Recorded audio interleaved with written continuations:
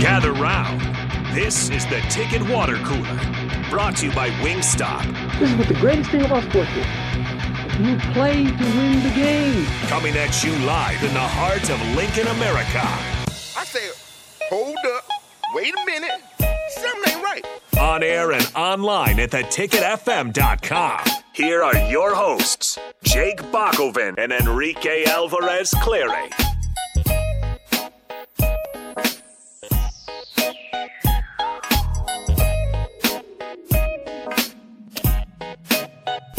This is the Ticket Water Cooler with you every noon hour until 1, Monday through Friday, and then sometimes we bring the captain in. The captain's still sticking around, El Capitan. Is he in a good mood? Is he in a bad mood? He's in a mood. He's in a mood. We can say that. Turn my mic on. I'm in a great mood. He's in a great mood. Yeah. Eric Eric being Eric. Eric must don't like VJ, because I go back and I look at all his little stuff. Nobody likes him. He's always just talking crazy to VJ. Anytime he gets a chance, he wants to take a shot at old VJ and poke the bear. Well, let me tell you something. Poke this bear. Stab. When the guys that be are in position, and the Scott Frost and the Matt Davisons come and ask you to be nice to the team, you know what? You try to be nice to the team. You just try to be nice. Yeah. You try to be. Trying to help out the You try to be excitement positive level. and build the excitement, because who wants to be a Debbie Downer? We're going to lose all of our games. I mean, come on. I don't want to be like that. Some people like to do that. Now, Who would I do was that? that way. Wet blanket. I was that way until I got onto the radio, and then all of a sudden my voice was magnified, and then it kind of magnified to somebody else, and it was like, yeah, nah, V, you got to be positive. And so I was trying to be positive as much as I can, but it is what it is. You got to call a spade a spade. I think as far as the off-season shows, you guys had one of the best ones. It was before I was with you, but I don't care how much of it. Little bit. Here comes the old sibling. The old one. VJ, are you in your fifis? Damn. Cut his mic. Damn. See how he cut his mic, Cut Bach. his mic. Oh, Cut his mic. I don't want to hear from this dude. Hey, Bach. He ain't got nothing to say. Turn his mic back on. You want your mic? We're gonna have a record. Turn his mic back on. He's not in the. Hey, Rashawn. I'm out of here. That goes. That's like You the don't get captain's to talk outta to here. me, Nick. Uh-oh. You can talk to me off air. Oh, let's do it. Let's do it right now. Uh-oh. There might be a brouhaha in the ticket. I'll record it. Yeah, we'll get back to that later. But, I don't know what's going on right now. I don't know either. Quite a hectic start to the show, but that's kind of the way we like it. Fight. I don't think they're gonna fight, but to make it sound more interesting, yeah, they're fighting right now. Oh, there goes one of the walls. Oh, no. There's holes in the wall. Oh, well. A DP will you just have to get that later. Yeah. Sorry, DP. You coming back in? No, he's not. No, he's not going to come back in. considered He's back not going to come back in. He doesn't want to do that.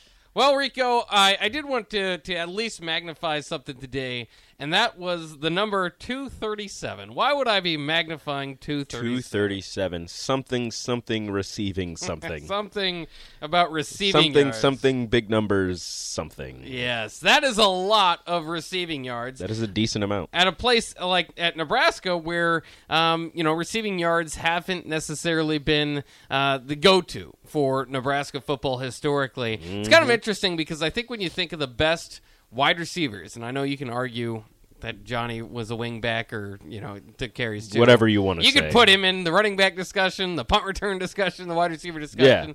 But I think if you talk about the best wide receivers at Nebraska, you start the list with Johnny Rodgers, you have Irving Fryer at number 2, mm-hmm. and then I think you have a big argument for number 3. I don't know if there is an obvious number 3. And I think that Trey Palmer, even if he's here for just a year, with that game that he put up, I think he might inch his way into the discussion. Now, there's all sorts of talk about, is he going to leave or all this stuff.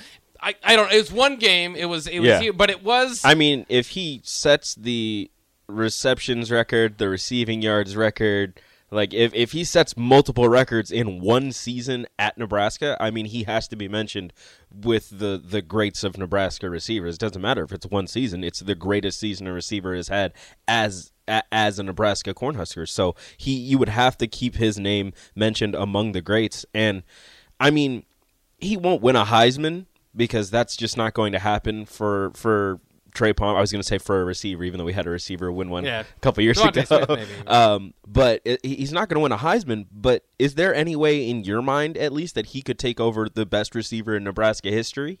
As far as all the numbers, I think that he pretty much can, and it's kind of fun to run down. Now, it is interesting to note, too, with Nebraska football, a lot of the top half, or excuse me, like the top record holders in Nebraska at wide receiver, like the top 10s, might not necessarily be the best players that ever played at Nebraska, right? Just got a lot of targets. We started passing the ball a lot. There was a time. Right. After Frank Solich, there was a switch. In there mentality. wasn't much passing for a long time. And when there was, back in the 70s or, before that, it was, the game had changed. Mm-hmm. So, I mean, what was heavy passing back then was not the same as was now. So I remember when they made the switch and, like, Terrence Nunn had a record, and Nate Swift had the record. You love me some Terrence Nunn. Big Terrence Nunn guy. Yeah. And we all Nate like Swift always mentioned among the receiving we greats. can like Terrence Nunn as much as we want. He's probably at most schools not one of the best receivers of all time. Probably not. And I don't think he is at Nebraska either. He just kind of had the records there. So when you run through it, it's the names you can remember, and some of these guys are really good. I think when you do start to have the argument, I think a case could be made for Kenny Bell. I think a case could be made for Stanley Morgan or Jordan Westerkamp. Nate Swift. Yeah, Nate Swift. He's up there. He's always mentioned. I don't know about greatest, but he's always mentioned up there. He's got to be. Stanley Morgan was probably the number 3 after the first two that you mentioned, Johnny Rodgers and Irving Fryer. I think Stanley Morgan kind of took over that number. I think he kind of took over that number 3 spot, especially being the only 1,000-yard receiver in Nebraska history. It was 1,005 yards in a season. 1,004, Like it was just like barely but he over has 1,000. the number but 2 he got spot it. at 986 as well. Yep. Just never played on winning teams. Which J.D. is gonna hurt him a little Spielman, bit. if he would have stayed another year, like he was right on the cusp He of would have had the breaking like records. all of the records for Right. Nebraska receivers. He didn't end up staying, and but he, in the short amount of time that he was here at Nebraska, I mean, he put up some massive numbers. How crazy is this? The 5th highest receiving yardage total in a game is Matt Davidson at Nebraska with 167. That's wild. That's like- especially at a time where they weren't really throwing. Like he Well, played in right. a time where the ball wasn't being slung around the yard all that much. Well, and that was a good day for him against Texas A&M. He also had a pretty good day against Northwestern, his final game. But and he was a solid wide receiver. But that's my point, though, is that if you put a Matt Davidson, there's probably better examples from the heydays, and put them on a passing team. Who knows what they could have done. But even still, after all this time, after switching, from a run-heavy scheme after 2003, it's been 19 years or whatever it is, and still the top 5 is Matt Davidson, Yeah. 167. It's like 167. That's just another day in the Pac-12. Yeah, and I mean, there's been some explosive offenses here at Nebraska. There's been some really good receivers here at Nebraska, and for some reason or another, there's only been 1,000-yard receiver. It's almost as if they I don't know about do a really good job of spreading the ball out, but they just spread the ball out to a bunch of different people, or it seems like lately injuries have been taking players out of contention for setting all kinds of records, and it's very unfortunate. But Nebraska's track record with receivers just hasn't really been the greatest. I mean, you had at one point, I believe there was a receiving room with Kenny Bell, Quincy Enunwa. Oh my gosh, I can't remember his name. He had the big catch against Michigan State. Oh, Jamal Turner. No. Not Jamal Turner. Brandon Riley. Brandon Riley, Yeah. the out of bounds, inbounds, whatever. Like that. It was a crazy stacked. Jordan Westerkamp might have been like a freshman at the time or something. Yeah. Like a crazy stacked receiver room, and not much came from it. And then you look back on it, and each one of them had their time in the sun for Nebraska, but none of them really had like that crazy, like, this is your number one receiver, this is your all conference receiver. It was just like, oh yeah, that's your go-to guy. he'll catch a few passes and he'll score like a touchdown or two every once in a while. Well, you're still being overshadowed by Amir Abdullah. Yeah, you're being Taylor like Martinez. Man. No matter, and it's crazy because now everybody wants to run the ball. Back when you had great receivers, it seems as if you were maybe running the ball more because you had great running backs as well. Yeah. And now at a time where you have two really good, a receiver and a running back, you're not running it, you're passing it, and now we're talking about great receivers. Well, and I think that is a concern moving forward for Nebraska this year is the running game that they're going to be able to get going. I think, what they had early on with Anthony Grant was nice. I can't remember. He's probably at like 650 or something at this point. Something like that. I mean, he's still probably going to get 1,000, but it's going to be tough. I don't know if he's going to have too many 100-yard games left. Unless they can fix something during this bye week, but more of it is, and it's not the even opponents they're going to play. Yeah, it's not even on the offensive line, even though we talk about that and how much they've been struggling.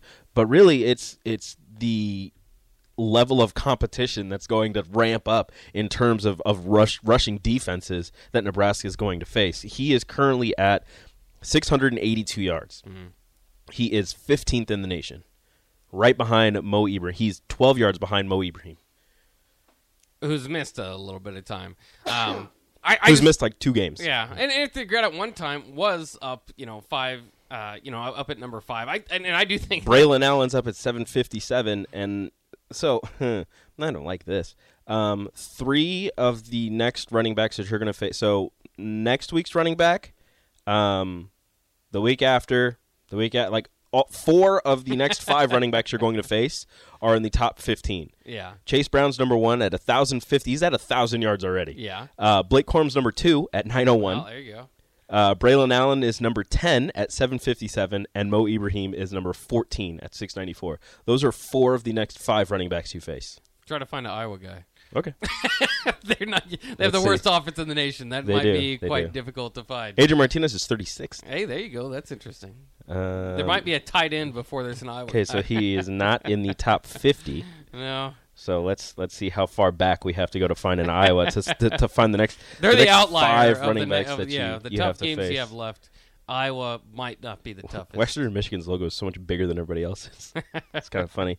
Not in the top 100. Okay, so it's not. Yeah, right. So I mean, Iowa's going to run the ball, maybe not with a lot of success. Although we thought Purdue wasn't going to run with a lot of success, and look what happened there. So can't really talk much about that. It's very strange how teams that don't seem to do one thing, one offensive thing or a defensive thing very well, seem to do really well in that aspect when they play Nebraska. The remedy is Nebraska. It really is. It's unfortunate. So I've seen like 3 other Michigan running backs. I still haven't seen an Iowa running back. I feel like I might have just missed him. It might be Spencer Petras. Yeah, no, I definitely just missed him because I'm at yards.